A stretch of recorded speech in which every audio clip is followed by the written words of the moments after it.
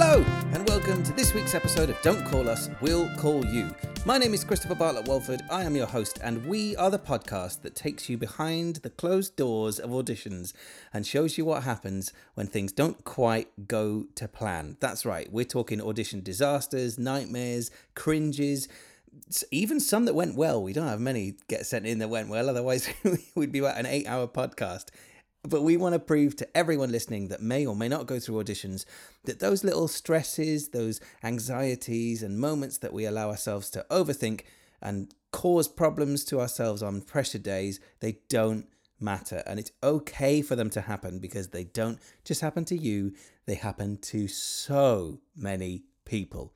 Each week, myself and a guest from the world of entertainment, theatre, comedy, television or film go through our listener submissions for the week. That's right, anonymous confessions of things that happened in auditions, sent in by you, people who listen to the show, and we tell each other them, and we laugh, and we giggle, and like I said, we remind ourselves it's okay. And thank you so much for telling us what happened. We won't let you know who they were, we won't let you know what the jobs were unless they absolutely want to, so there's no fear of anyone giving away anything they don't want to, but we hope you're going to enjoy the show and listen and laugh along with us as we it's a riot this week. It's a really, really fun show. And on that note, my guest this week is the wonderful Courtney Ward from the New Works Playhouse. She's a wonderful actor, musical theatre performer. She does loads. She's awesome.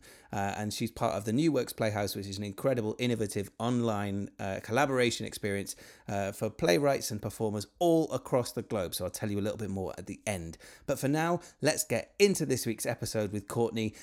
And I start every episode with the same question to our guests, a nice level playing field, as it were. And that question is, what do auditions mean to you? Enjoy the show!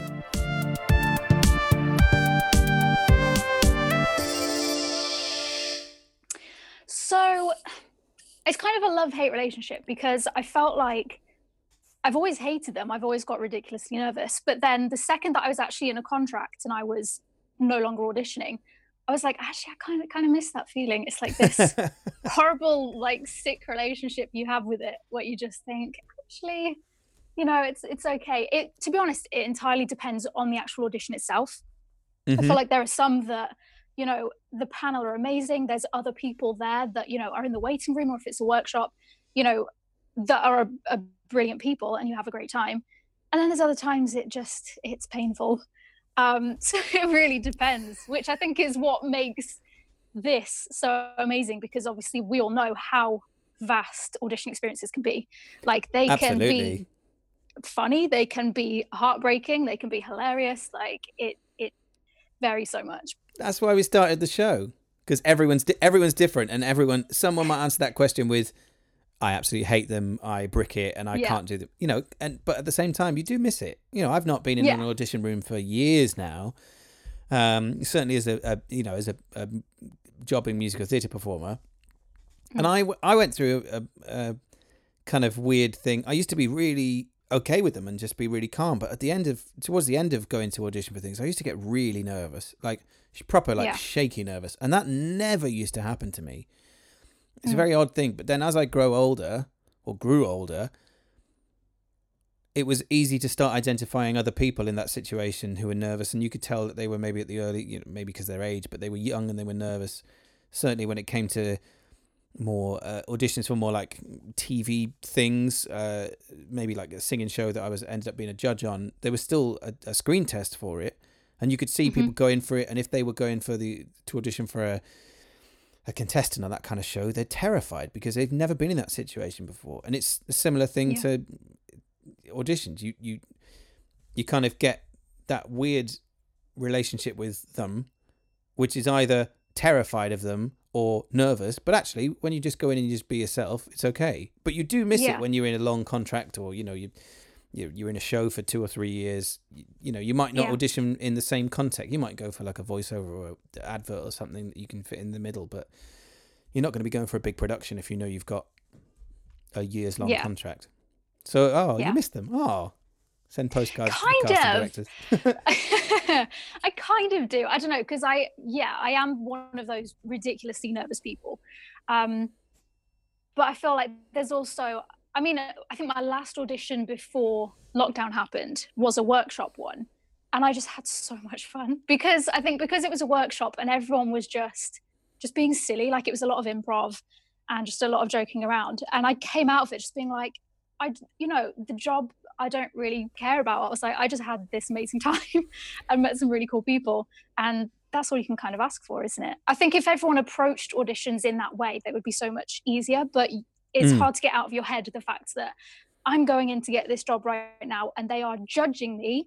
And if I get the job, I'm going to get a job and I'm going to get paid and I'm going to get a credit or whatever. And if I'm not, then I'm going to go back to my normal job, which you may or may not like. And it's a lot of pressure, but everyone copes with it in their learning way. to take that pressure off yourself, I think, is half the battle, because it is hard. Do you ever go into an audition that perhaps you're not that keen on getting the job, like it's not something that you really feel that passionate about, and because you've taken that pressure off yourself of really wanting it, you end up doing way better because you don't put that pressure on yourself as much anymore? Because I feel like the auditions where I know that I've messed up something, or I know that I'm really unprepared, I found out like the night before, or I know that maybe the job's not right for me, so I'm not worried about getting this job, I'm just worried about making a good impression.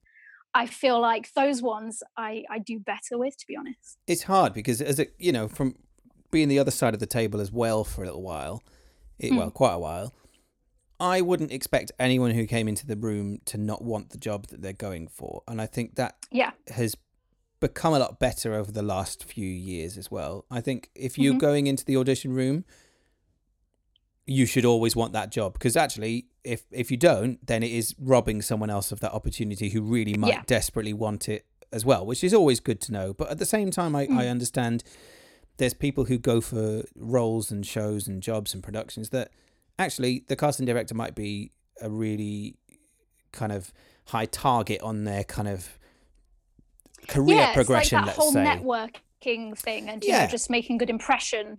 I don't do very well with networking. There's so many things that I've been to, whether working as a director or a producer or a performer or whatever, and it's a networking thing, and I just sit in the corner and drink wine. I just sit in the corner and they go, "Where's the Prosecco?" Go, "Oh, it's me again," and leave having not spoken to anyone and just enjoyed a lovely buffet.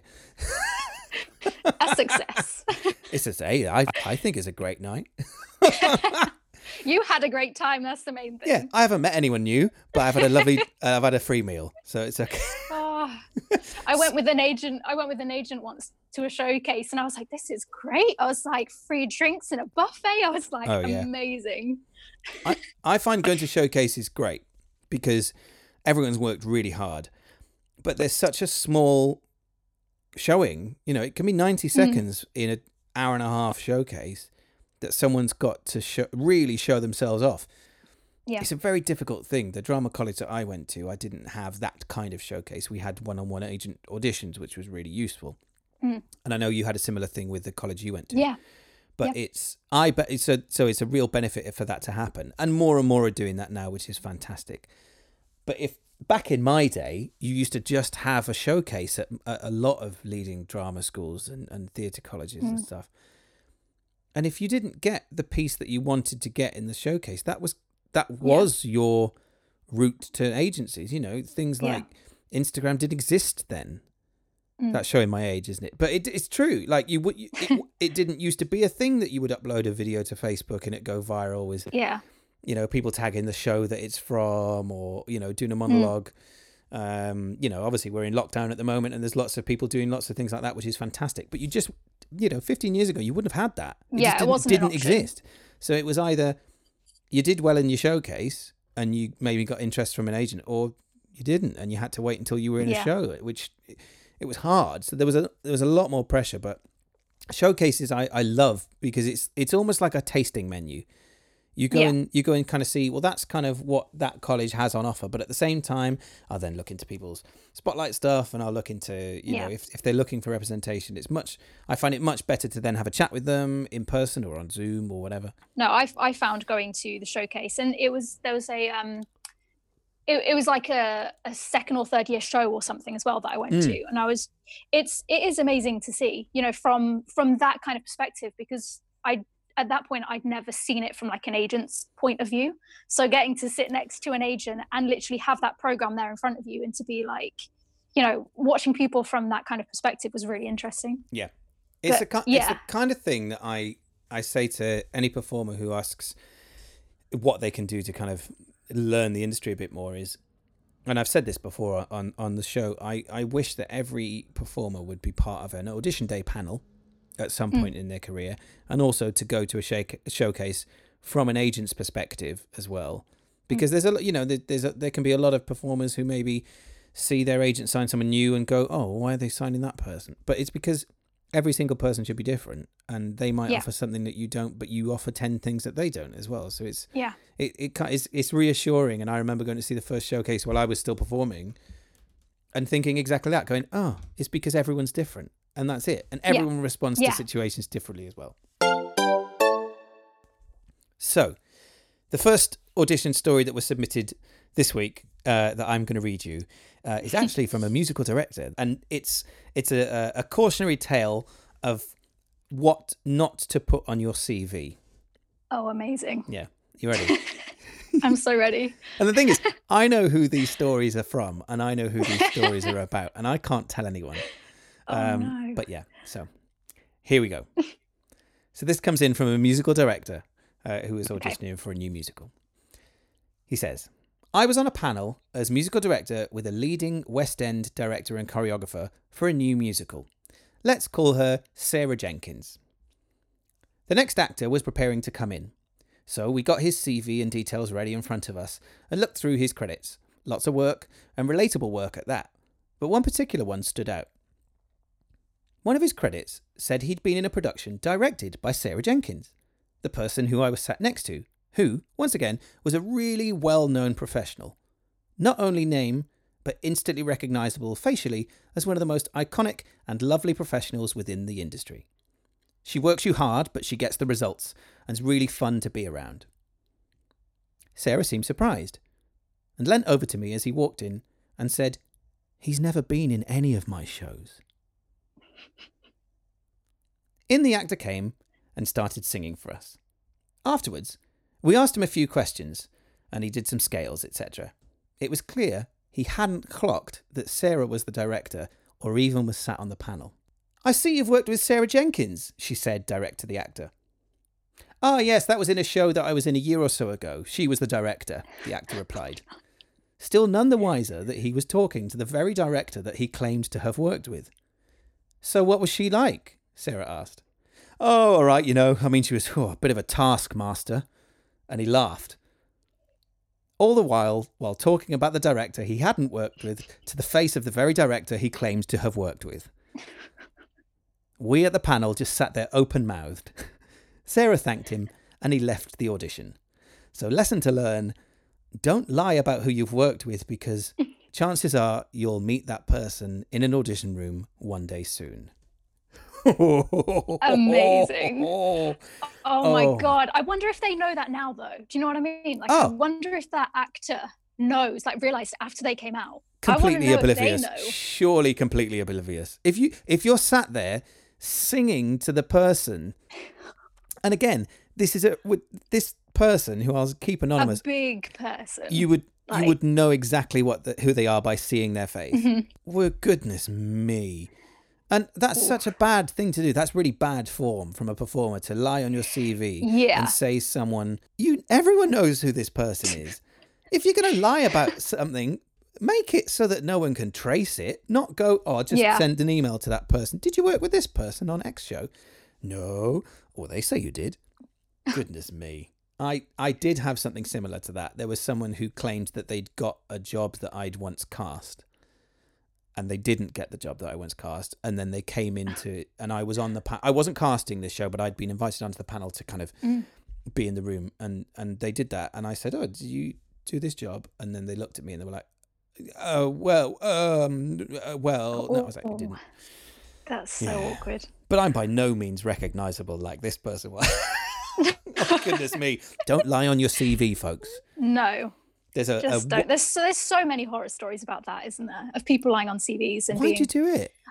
I think the worst one that well, the most horror stories that I've personally heard about this has been if they lie that they can like do gymnastics and can tumble and things like that. Yeah. And then people will literally attempt it, even though they can't, and they will attempt it and then injure themselves in the audition room. Go through with the... Yeah. No, they will just attempt no. to backflip. And I got asked that in an audition once, can you tumble? And I was like, well, I'm not going to lie because I can I'm fall on the floor. Embarrass myself. Well, no, I responded with, no, but I can be lifted very well. Oh, that's a good answer, Courtney. I was like, no, you can pick me up and throw me around and I'm good with heights. So I was like, I can't tumble, but you can throw me and I'll be great. Well, after a few gin and tonics, I can definitely tumble something, but... Oh, goodness me. I don't think I could lie on my CV. I just... Because of that very thing. I'd be too scared. The anxiety of not being able to deliver on that lie. Certainly in the skills section. So during my career, I was part of a very well-known comedy show called News Review, which is the world's longest running comedy show. It's a 1-hour sketch show at the wonderful Canal Cafe Theatre in London. Now, I know we don't normally mention names of productions on the show, but it's a really well-known show, so it's fine. Yeah. And it's well known for having a really intense but very, very purposefully intense audition. Because during the week, you literally you can be writing the show and directing the show up to 5 minutes before the curtain up. And that's happened to me while I was in it.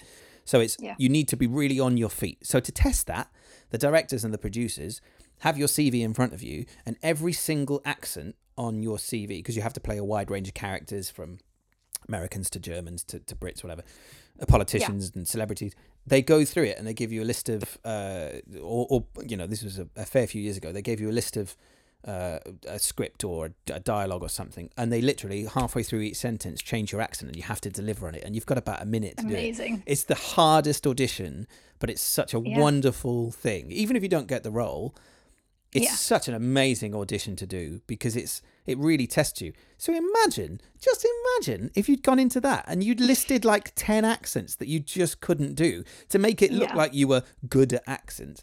Oh my goodness, you because just crumble. that situation as well of being asked to change them so rapidly, that is hard in itself. Even if you can do those accents, that is hard to be able to switch, especially if you're reading dialogue that you don't recognize as well and you're just kind of going with it. That's tough in itself. So to not even do the accent in the first place, it's like, to me, just seems like such an impossible task. Or it's saying, okay, you need to sing this song and we're going to throw celebrity impressions throughout it. So one was Gary Barlow or something. One might have been Boris Johnson, or, well, at the time, who knew what that was going to happen? Anyway. Yeah. So how about you, Courtney? What have you experienced in your audition life? Is there any auditions that stick out of making you fall into the cringe bin? Now that I mentioned before about that workshop audition that I did, it was great and I loved it and we had the best time. It was just loads of improv and just being stupid. But there was one point where the typical thing, I had to improvise as a dog. Of course. So I'm like crawling around the floor. Standard. So I'm like crawling around on the floor and I end up cutting my hand on the floor. I basically must have, I don't know. No. So I cut my hand and just start bleeding everywhere. But I'm in full flow, like I'm doing an audition. So I kind of just wait until this section's over. And then I'm like, do you mind if I just go to the bathroom and just wash my hand quickly, please? Because I'm kind of bleeding. Got that sorted, and I think I had to go out one more time to like go and wash it again because I think I knocked it again, and it was I was improvising with someone else, and I think they like grabbed my arm, not realizing that. Oh no, wait, it wasn't that. It was we had to like clap for like an exercise. It was like a timing sort of thing, so we had to do loads of clapping, and obviously that then triggered it again to start bleeding again. But yeah, and the thing is, I came out of that audition, and I was just like, the life of an actor. I was pretending to be a dog and I got injured. Brilliant. This is our life. Oh, goodness me. So that one always sticks in my brain as just being a really You bled all over the floor.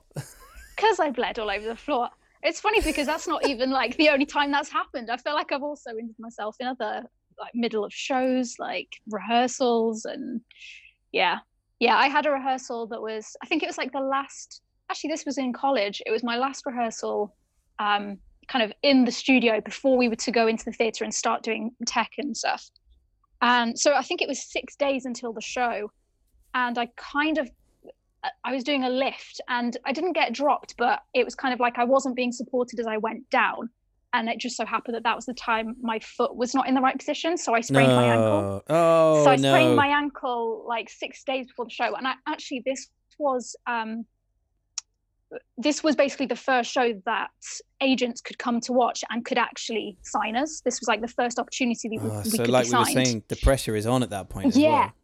Yeah, so it was the first time that, if there was interest, we could actually go and have meetings with agents and do that sort of thing.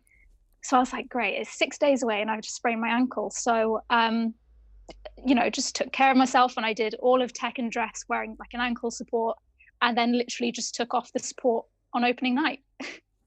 And in a massive flourish, and you went, ta-da, pyros. Yeah. Literally waiting in the wings during the overture, and I just like fling it off. On a key change, I hope. As always, boom.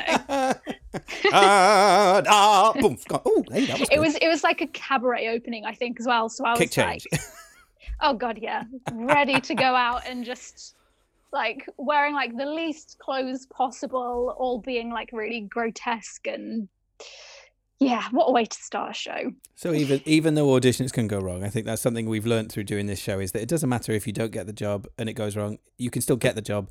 Things still go wrong on Always. stage. There was a time where I was casting something and somebody came in and decided that we were casting in a gym, just because of a big open space and good light and good acoustics and everything. But in the back of the gym, there was punch bags. Just, a good like 12 meters away. It's a huge, big square thing. On the floor was like those kind of judo mats, like the big puzzle piece mats, like kind of 2-inch thick, big, heavy duty foam stuff. So shoes off at the door. Great.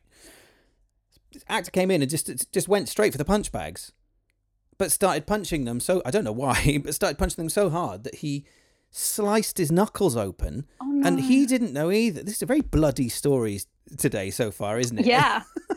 Today's the injury episode.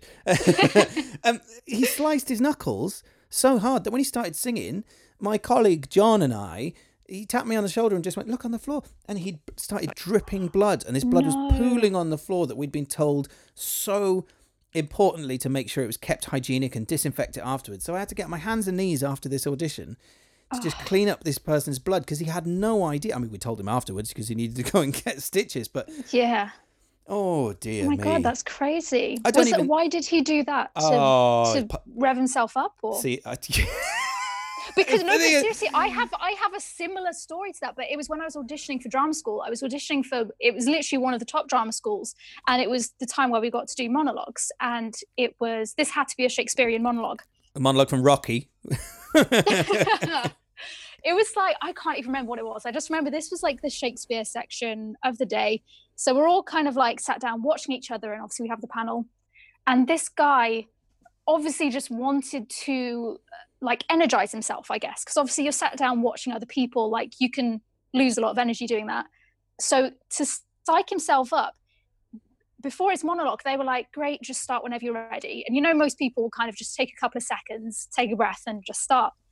He started running between the two walls in the room, kind of slamming his body into each wall, and he was like running, and then would get to one side and then he'd like push himself off to run to the other side, push himself off. And he was kind of like ricocheting across this room, increasing the speed and intensity, and then eventually just went into this really like intense Shakespearean speech. And everyone was just a bit like, you okay? So basically, to get himself into this character, he did a bleep test. Yeah, no, that was literally it. That was perfect description. That was literally it. It was a bleep test. Hey, I'm impressed that I know what a bleep test was, looking at the shape of me. So God, throwbacks. Can you remember those? That was like I won, school torture. I say won. It was a competition, but I once got the highest mark in my bleep test in like 40 boys that were in the year. And I wasn't fit or anything, but I did badminton, so I did lots of like short distance kind of stuff. Yeah. Absolutely collapsed at the end.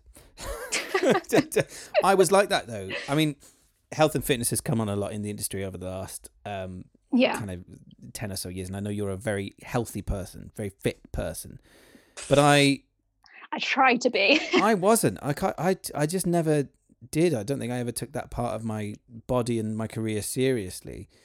I just remember doing a couple of dance auditions when I was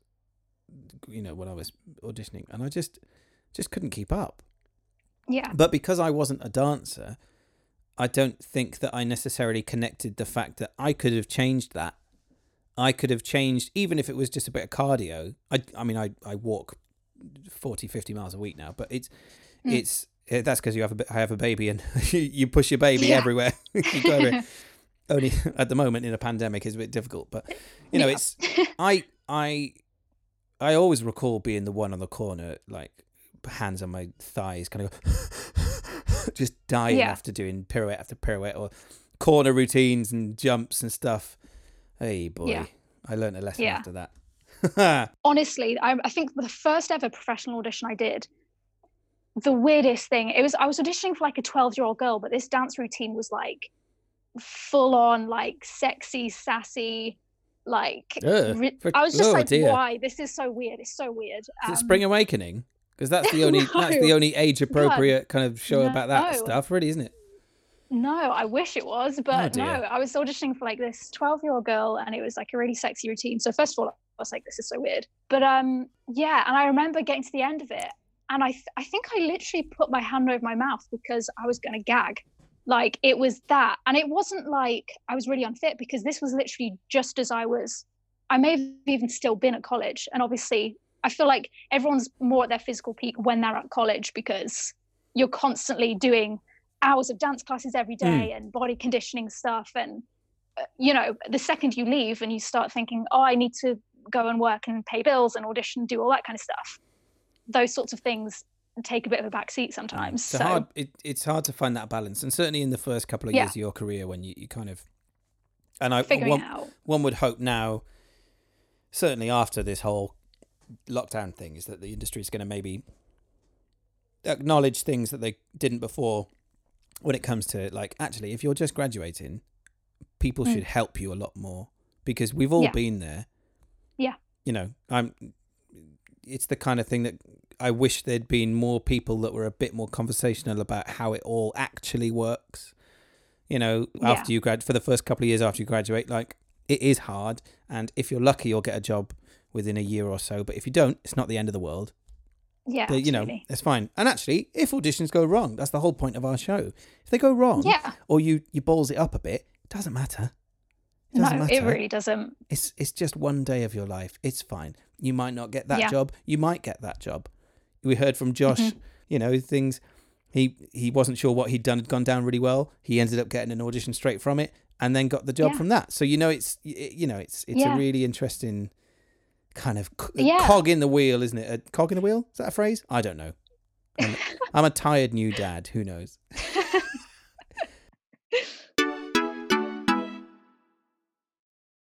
So I've got another story for you.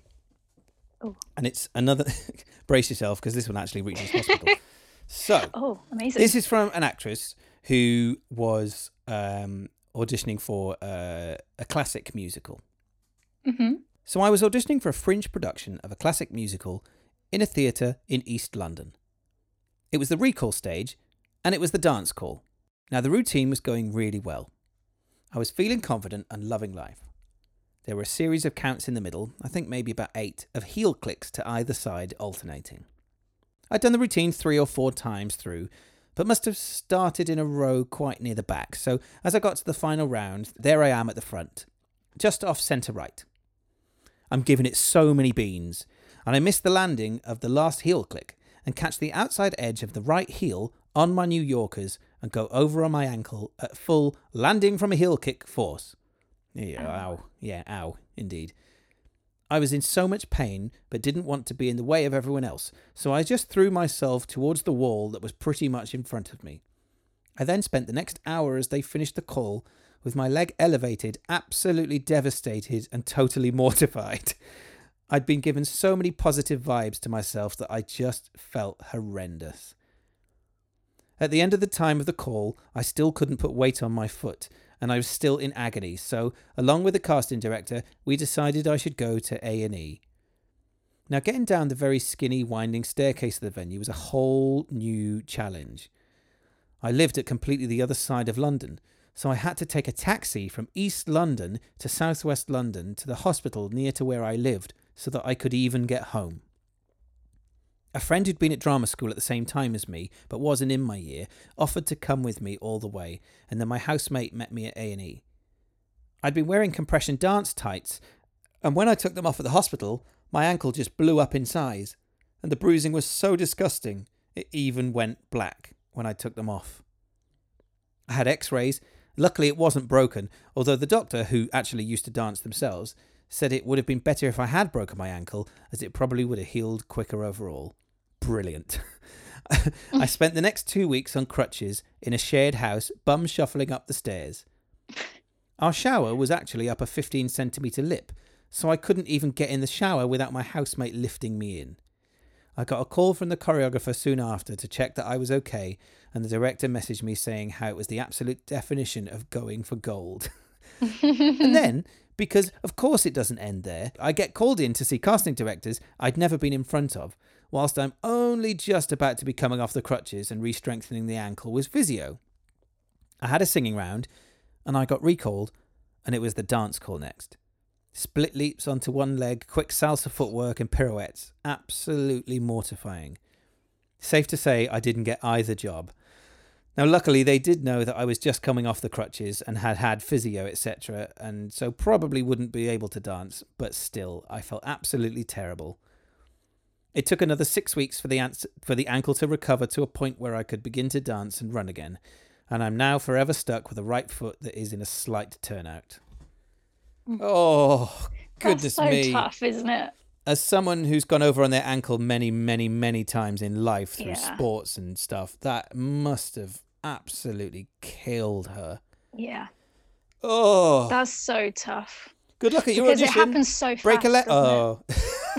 But it does happen so fast. But yeah. just imagining her going through that dance call, doing a heel click landing and just leaping to the wall in itself is quite funny. But then realizing that the next 2 months of your life, you can't even get in the shower properly. Oh.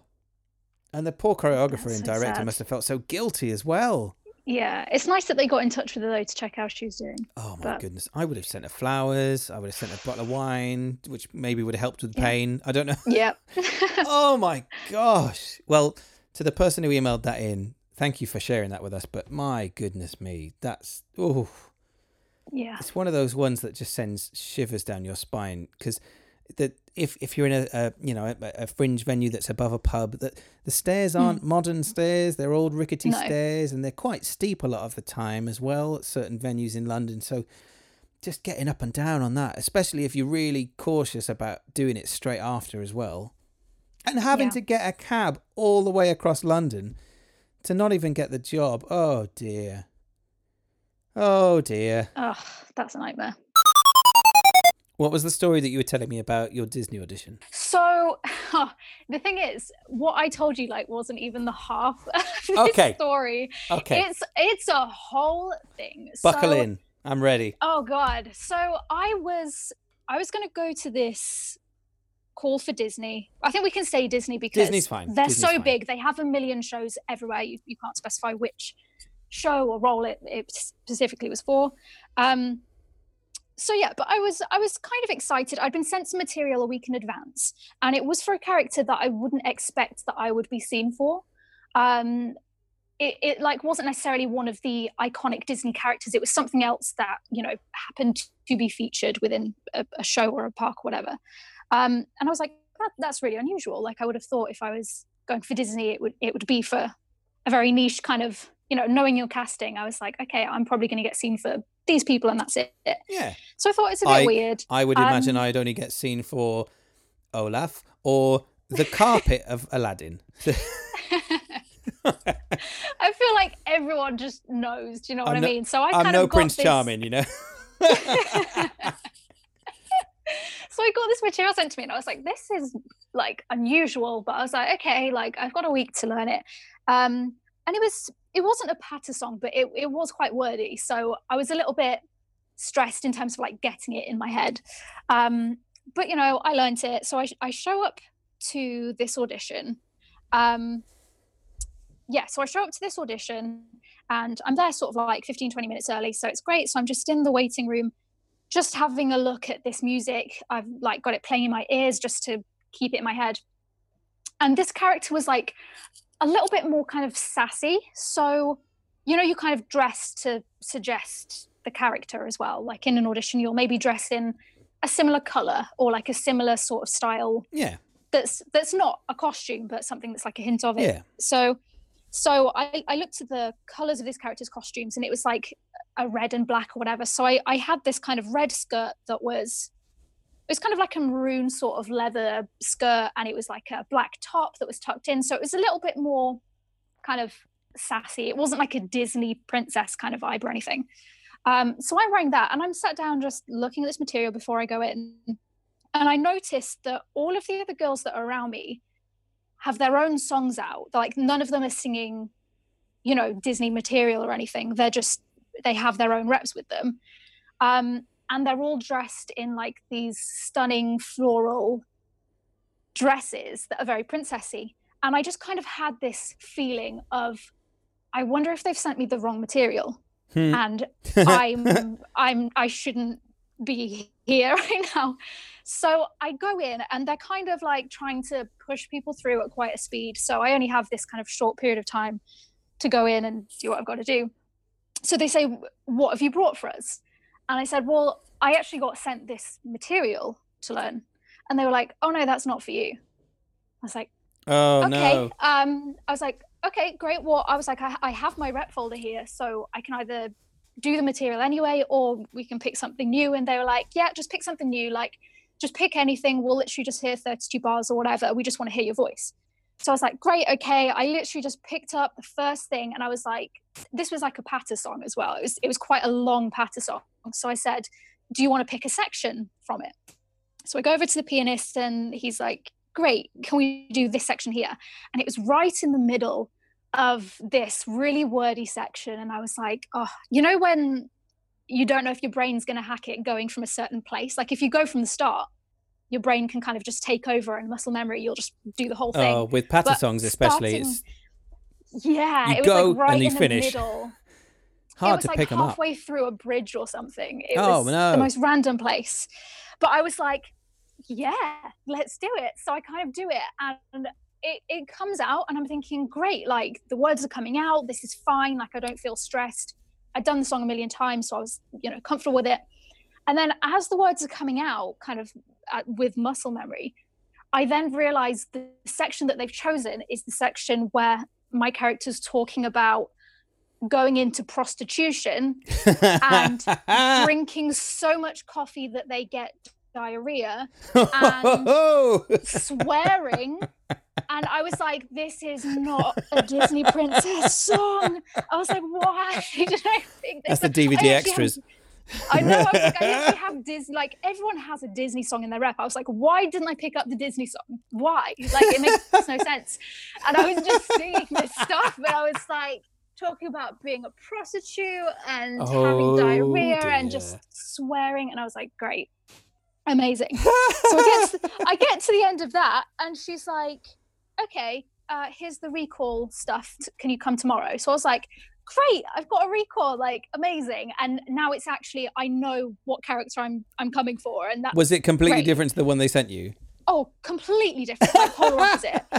So I got this material, and I because obviously Disney is iconic, I knew this material already. So I was like, great, I'll just, you know, practice it, but at least I know the lyrics and all that sort of stuff.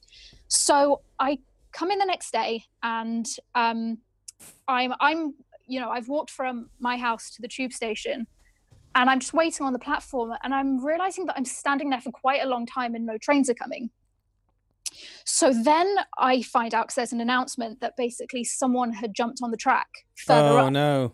So they were suspending all of the trains. So obviously I was like, what do I do? But I was like, okay, well, I've left early, so I have some leeway here to make it. So eventually trains start running, but they're very delayed. So I do all of that. it just happened that like every single train that I got to, it was always like a red light, or we had to stop here, or there was an emergency here, and it just kept getting worse and worse. It just got progressively worse, and I was like, I'm not going to make it on time. So at this point, I call my agent and I'm like, I will not get there on time. I'm on my way. Like, I will be late, but it will literally be like 5 minutes or so. It's not going to be, it's not going to be ridiculously late. I'm not going to miss it. But if you could warn them, that would be great. So they were like, amazing, we'll give them a call, we'll let them know. And then I get a call back from them basically saying, so they've said to us that because they're casting everyone in groups of character, if you miss this character slot, they won't see you because you're being considered for this one person. So if you miss this half an hour time slot, you will not be considered. But I was like, obviously, I'll get there within that half an hour. It's fine. So I eventually get to this place. I've run from the tube station to the studio. And as always, right at the top of the building, up, 4 or 5 flights of stairs. Mm-hmm. So I know that the room that they're auditioning is like the penultimate kind of floor, but you sign in on the top floor. So I run past the audition room as I go up to sign in, and I see the audition, and I can see that there's the panel sat there, and they've made everyone stand in a semicircle, and they're having to sing this material in front of each other, literally stand in the middle of the semicircle and sing this stuff. And I was like, oh, that's even more pressure because I'm sweating and out of breath and just not feeling put together at all. So I go up, and the woman who was like the runner for the day was so lovely. So like, if she's listening and she figures this out, just know that I really appreciate it. Because literally she was like, you're absolutely fine. Don't worry. Like, we'll get you in. She was like, just take some deep breaths, but just like, I will have to take you in 15 seconds. I was like, okay, great. So I walk into the audition room. She kind of like ushers me in. And I walk in, and literally everyone kind of just like turns and looks at me. And the woman on the panel is like, so did you learn the material? I was like, yep, I know it. She was like, great, go. And they give me like a bar's intro. And I literally run into the middle of this semicircle and just go straight into like full on Disney princess. That's a very Disney princess way to arrive into the room, that. Oh, yeah. I just went straight in, and they were like, do you know it? Yes, great, go. And I just went in, and I'm just there like, trying to control my breath at this point, just like trying to get out this beautiful like floaty lyric that I was just so I did that, and then it was brutal. Like, we were all kind of stood in this semicircle, and she's there like shuffling headshots, and then she's like, you can go. A group of people went out, and then I think we had to sing the same material again because it was only like a little section, it was only like a verse or so. And then I think actually only me and one other girl got through that into like the final bit, which was, like the dance and stuff afterwards. So it was really brutal. So I was like, oh my God, I've actually got through this despite the fact this has been a nightmare. So I get through all the dance, and it's gone really well. And this is literally the point of Disney finals, where if people have auditioned for Disney before, you kind of know that obviously they have so many shows and so many parks that they will have like a list of people that they like, but it depends on what availabilities they have before they can. It's a very fluid process, isn't it? Yeah. So literally, we get to this end of the process, and by this point, like, we've been photographed, we've been measured for costumes. Mm-hmm. Like, we've literally gone through this whole thing, filled in all the details that you could possibly imagine. And we say, do you know when we'll find out? And they were like, yeah, probably in like 3 to 4 months. And everyone's like, okay. So it's just this waiting game. And yeah, they never called me. So I was gutted. Well, if it was 2 months ago, there's still time. So. Well, no, but this is second part of the story. I went in to audition for exactly the same thing again 3 months after, because they do auditions regularly. Yeah. So I went in, same audition building, same casting director, same everything. I sang 32 bars and I was cut. Oh. So I was like, how did I get to Did you say I could be late on the train again? Maybe that was like luck. I don't know. Maybe just me running late is lucky. Who knows? They're a great team to audition for, and they're, at least they completely understood. Yeah. There's other teams that would have just said, don't bother coming. So at least they gave you that opportunity to still get there. Oh, Courtney, it's one of those things, isn't it? When you get, for whatever reason, whether it's, a tragic reason like that, or it's, trains break down or something.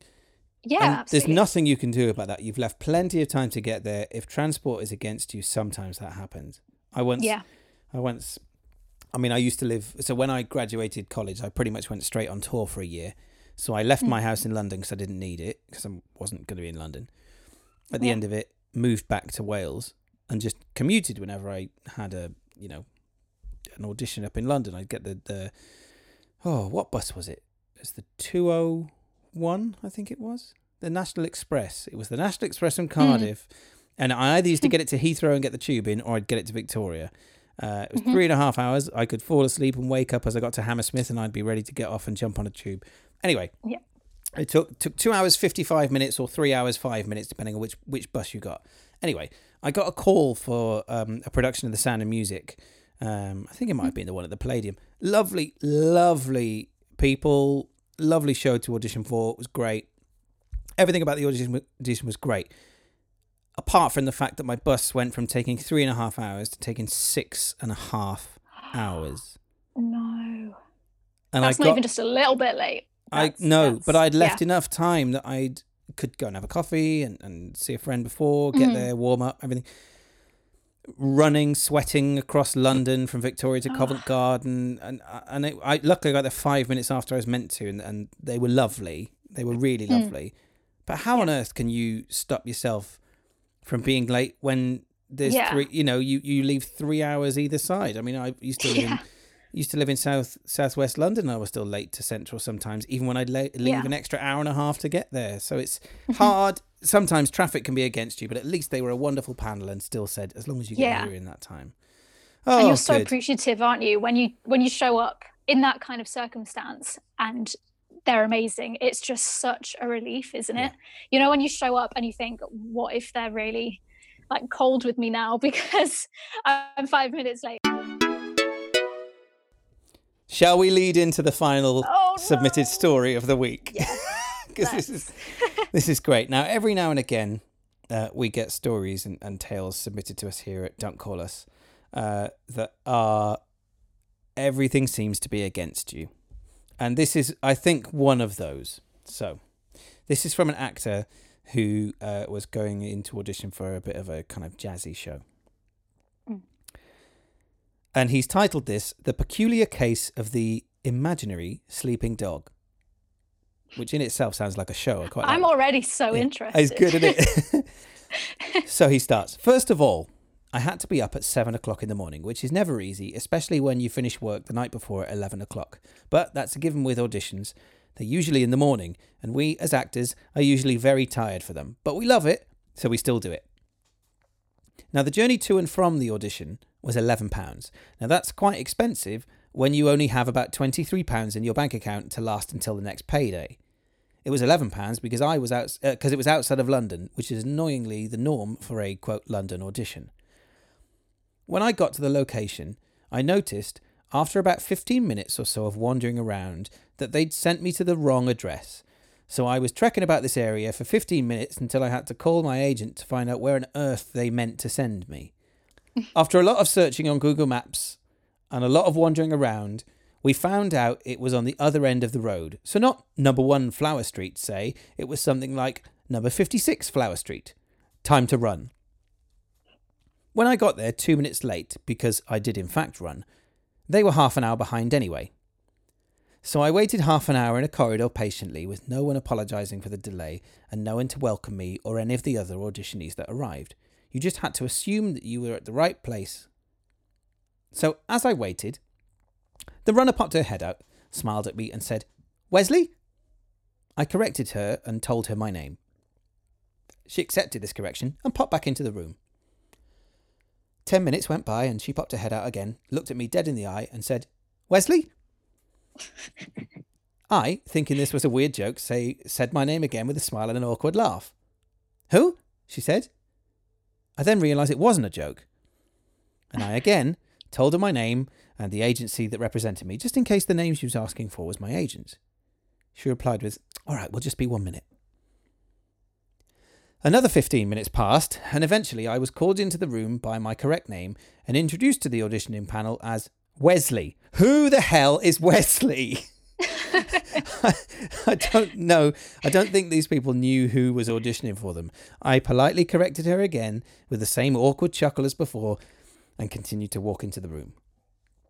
Not one person on the panel introduced themselves. It was basically silent. They were staring at me. There were 5 people on the panel, so you'd think at least one person might have said hello or something. But sadly, that wasn't the case. So I knew I had to somehow break the ice. As I walked over to the table with my hand outstretched to shake hands and introduce myself, I realised no one else's hand on the auditioning panel was stretched out like mine. No one was going to shake my hand. No one wanted to have a formal greeting. They weren't interested in niceties or formalities, so I awkwardly stepped back to my spot, cleared my throat, and grunted and said, "Hello," with an underlying face palm tone in my voice. As I scoped the room awkwardly, to my surprise, to the left of me, I saw a dog asleep on the floor, a little Jack Russell. So I exclaimed, "Aw, puppy!" Looked back at the table to see if anyone had a response to my outburst of delight at the dog, and they all just stared aimlessly at me, with an angered, quizzical look on their faces. Was the sleeping dog not actually there? Was it an imaginary puppy? Maybe they didn't even know that a random dog had snuck into the audition room with its own dog bed. So again, I cleared my throat and grunted awkwardly. A smiley man with red hair eventually decided to pipe up and ask me, "What have you got for us today?" I thought to myself, well, surely they'll want me to sing the 2 songs they've asked me to prepare, which was Night and Day and Stepping Out With My Baby, which they only gave me the day before to prepare, so I did have to learn them, so I hoped I'd have to sing them. The sheet music they sent was really hard to read and didn't actually match the backing track that they'd also sent me. I should have got the hint then that this wasn't going to be an easy audition. I replied with, "I have the 2 songs you asked for me to prepare." "What have you got on your rep?" They interrupted. The larger old man with terrible hair in the middle cut me off mid-sentence. He also cut me off while not looking at me. He stayed staring at his laptop. I was guessing that manners weren't the forte of the room. In my head I was thinking, well, why did they ask me to prepare songs if they weren't going to ask me to sing them? But on my face I still had that audition smile plastered across. "Yes, of course," I replied. I have my rep folder with me today with my sheet music. I felt quite smug, if I'm honest, to be prepared. That feeling very quickly faded with the retort, "Well, obviously we don't have a piano, do we?" "Do you have songs with backing tracks on your phone?" he asked. I replied, "Well, yes, of course, I have a choice of songs. Would you like to hear something more swingy to suit the show or more legit for my tone?" I questioned back to his question. I think I answered his question with another question so that he would actually look up at me. I was feeling more and more annoyed at this, because as he'd been asking all these questions, he still, of course, hadn't looked up from his laptop at all. He requested a swing number. "Of course," he said. He changed his attention to the clock on the wall, but then swiftly back to his laptop. All the while, no one else on the panel is making a sound. Maybe they were scared of him, I don't know. I found Fly Me to the Moon on my phone to sing, and started walking over to the lovely curly-haired lady next to the speaker system, so that she could plug it in. I noticed that she was humming the tune to On the Street Where You Live from the musical My Fair Lady. Obviously this wouldn't be an issue, or even something anyone would notice usually, but when standing outside the audition room for half an hour, you hear the other auditionees singing to the panel. The guy who went in before me sang On the Street Where You Live from My Fair Lady. I was so thrown off by this random humming.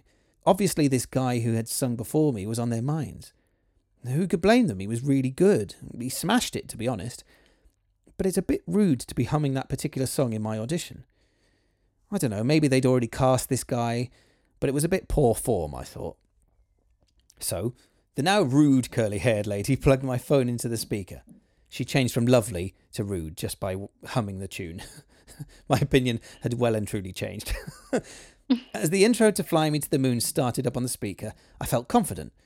But as I got further into the song, I started to feel incredibly awkward. I didn't know what to do with my hands. I didn't know where to place my body weight. I didn't know where to look. My eyes darted around the room like I was performing to an arena, which just felt so inappropriate to such a chilled song. I'm never like this in auditions.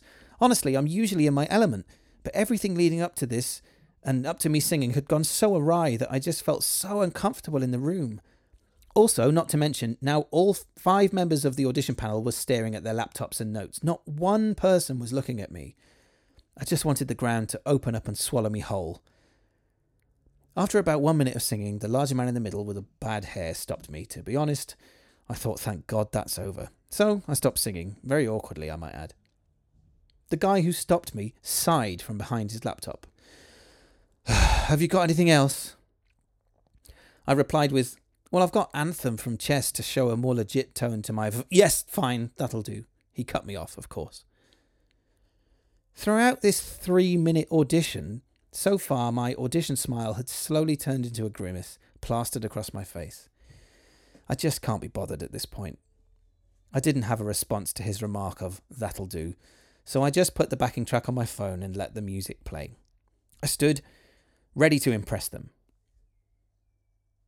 I just wanted to give them a metaphorical middle finger at this point, and to the bad haircut poking up from behind the laptop in the middle. I had sung this song 100 times, and it's one of my favourite songs to sing, and I'm quite good at it. So as I started to sing, I felt really confident. To be honest, I was so immersed in the song that I didn't even notice or care that they still weren't looking up at me at this point. I was gearing up for the big money note towards the end of the song. I took the big deep breath that's required for such a note, and suddenly the bad haircut in the middle put his hand in the air and the music stopped. I stood very still, awkwardly, with the breath still in my lungs, ready for that big note. They all asked up and down the table whether or not they wanted to hear anything else from me. Then the man in the middle poked his head up from behind his oh-so-interesting laptop and stared at me with a disinterested expression. I was very taken aback by the fact they'd actually decided to take the time to finally look at me. I finally let out all of the air that was stored in my lungs from the deep breath. He looked me up and down from head to toe, and finally looked at me dead in the eyes and said with a tone of boredom, "No," with a connecting sigh of exhaustion. Exhaustion, you would think, may explain the audition panel's lack of manners. I mean, if I was the 400th auditionee of the day, it's absolutely understandable that they'd be tired of people. But no, I was the 5th person that day. So with a resounding rejection from the head judge, I collected my phone from the curly-haired lady, and with a smile somehow still on my face, I said, "Okay, thank you so much, guys. Have a great day of auditioning." "Okay," the bad haircut abruptly exclaimed back to me, with another connecting sigh of boredom, a disgruntled look, and a waving of the hand to almost waft me out of the room like I was a fart. I then turned around and walked towards the door and said, "Goodbye, puppy," to the imaginary sleeping dog, and swiftly left the room. Safe to say, I didn't get a recall. Oh, that was exhausting. That's painful. And all of that in 4 minutes or so. Oh. Wow. Oh, poor guy. To the person who That sent is that in, brutal. I'm so sorry that you had to go through that. Yeah. I mean, there's clearly lots of things to do in an audition, and I can speak from experience that you've got lots of forms flying around and CVs and stuff, and often, certainly nowadays I might have it on an iPad or my laptop open to look through your CV or Spotlight link, but at least you can do is look someone in the eye, for goodness sake, and be polite and stuff. You might well have another 50 people to get through, but every person deserves respect and time in that moment because you've prepared the same as everyone else. Yeah. Oh, poor guy. Especially if you've been sent that stuff before as well and didn't even, get the opportunity to sing the stuff that they'd literally asked him to prepare. That's it. I completely forgot about that before the end of it. That happens so much as well, doesn't it? What's the need of really preparing stuff if you're going to go, I don't want to hear that. It's not like you've heard it loads of times by the 5th audition of the Monday morning. Oh, goodness me. Whoa, that's stressful. What is the one thing that you would add to the audition experience? Your audition edition. It can be serious, funny. What would you add to make the whole process that little bit more enjoyable? You know what? The thing is, I want to say something really dull and boring, but you can be dull and boring. Following from that previous story, I think it literally just is that moment when you first go into a room, literally having a panel make eye contact with you. And obviously, not everyone is down for a handshake because if you're seeing lots of people, not anymore. Obviously, exactly, with stuff like this happening right now, it's not a good idea, and I get that. But literally just to make eye contact with people and just to genuinely smile makes such a difference. To be polite. Yeah. And you would think that would be a really, just a given. You'd feel like everyone would just do that because that's what you do. But you can understand why, if a panel is seeing a lot of people and they're really tired and drained, or, maybe something really bad has happened just before and you've had like loads of people cancel and it's really stressful. I understand all of that, but the people that have shown up for you and they've prepared stuff for you and they're really nervous probably. So a really nice warmth and politeness. Almost like a filter.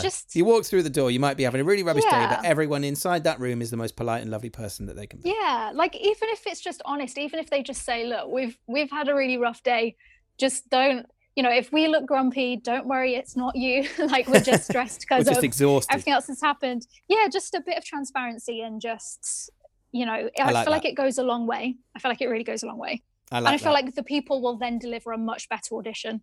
Absolutely, you're more relaxed. You know where you stand. Yeah. Thank you very much, Courtney. Thank you for having me. I've had a lot of fun. And there we go. That was this week's episode of Don't Call Us, We'll Call You with Courtney Ward. Apologies that the intro and outro is a little bit echoey. I'm actually downstairs. I'm out of my son's nursery recording studio. It's not his recording studio, but baby Robin is actually asleep upstairs today. So I've had to come downstairs into our living room, which is a little echoier than normal. So apologies for that. Oh, I hope you had a good time listening to that show today. Courtney and I recorded it a little while ago in lockdown, and I've been saving it up because I loved it. I just, that poor girl in going to A&E. I know who you are, and I'm sending you such a big hug. I am so sorry that happened. A perfect example of one of those days where things just snowball out of control and it turns into absolute chaos, all from a little tiny injury. Well, it wasn't a tiny injury, was it? It was a big injury. If you have got a story like this for us, if you've got something that happened to you during an audition or one of your mates has told you that story over and over again, get them to get in touch. Email us your stories. We're at don'tcallaspod@gmail.com. And this week, we would love it if you could shout us out on Twitter and tell some new people to get in touch with the show and listen to it. And most importantly of all, enjoy our show and laugh along as well. We make this just to give you that little bit of giggle. We're still in lockdown. Theatre is just about starting to come back, but in nowhere near the way that we knew it before. So we hope we're just going to give you a laugh and remind you that theatre is fun and auditions are fun and the industry is fun. And if you're just a fan of TV, comedy, music, whatever, and you're listening to this and you've never been to an audition in your life, we just hope we take your mind off things for a little bit. That's all we're here to do. Now, at the top of the show, I told you about a brand new project that Courtney is heavily involved with. And I want to tell you a little bit more about it now. It's called the New Works Playhouse. Now, they're a brand new organisation and their aim is to connect performers and writers from all across the globe so that they can take part in rehearsed readings and stage performances online of brand new writing. Their aim is to give a platform to talented people regardless of their economic or social backgrounds and to open up new writing to a much wider audience. They're doing really good things. You can pay what you want for some of the stuff. You can buy tickets for some of the stuff. You can even just follow them online and see their work as well. And every one of their profits goes split between the teams as well. They do really good things with that kind of stuff. It's all nice and fair, and they have such a wonderful mentality behind them of support, creativity and passion. So make sure you check them out at thenewworksplayhouse.org. If you're an actor or a writer, get involved. This is exactly the kind of organisation that we need in the industry to support new writing, new voices, and get the right voices heard to the right people. It's fantastic, and I'm really happy for Courtney and the team. They've had transatlantic shows during lockdown. They've had work that's been created from people in London working side by side with people that are based out in Japan, and that just shows exactly what you can do if you put your mind to it. That's the end of the show this week. I hope you've had a good time with us. We'll be back next Friday for a brand new episode. If you've enjoyed the show, or you enjoy any of the shows. Oh, by the way, if this is your first one, make sure you listen to the other 14 episodes that we've got out. Every single one is packed full of audition nightmares. It's so much fun. And we hope if you are missing auditions, this has taken the stress out of it a little bit for you as well. From myself, my co-producer, John Webb Carter, and our guest this week, Courtney Ward, we send a big thank you for listening. We hope you're staying safe, wear your mask above your nose and mouth, wash your hands, and remember, don't call us, we'll call you. We'll see you next week. Bye-bye!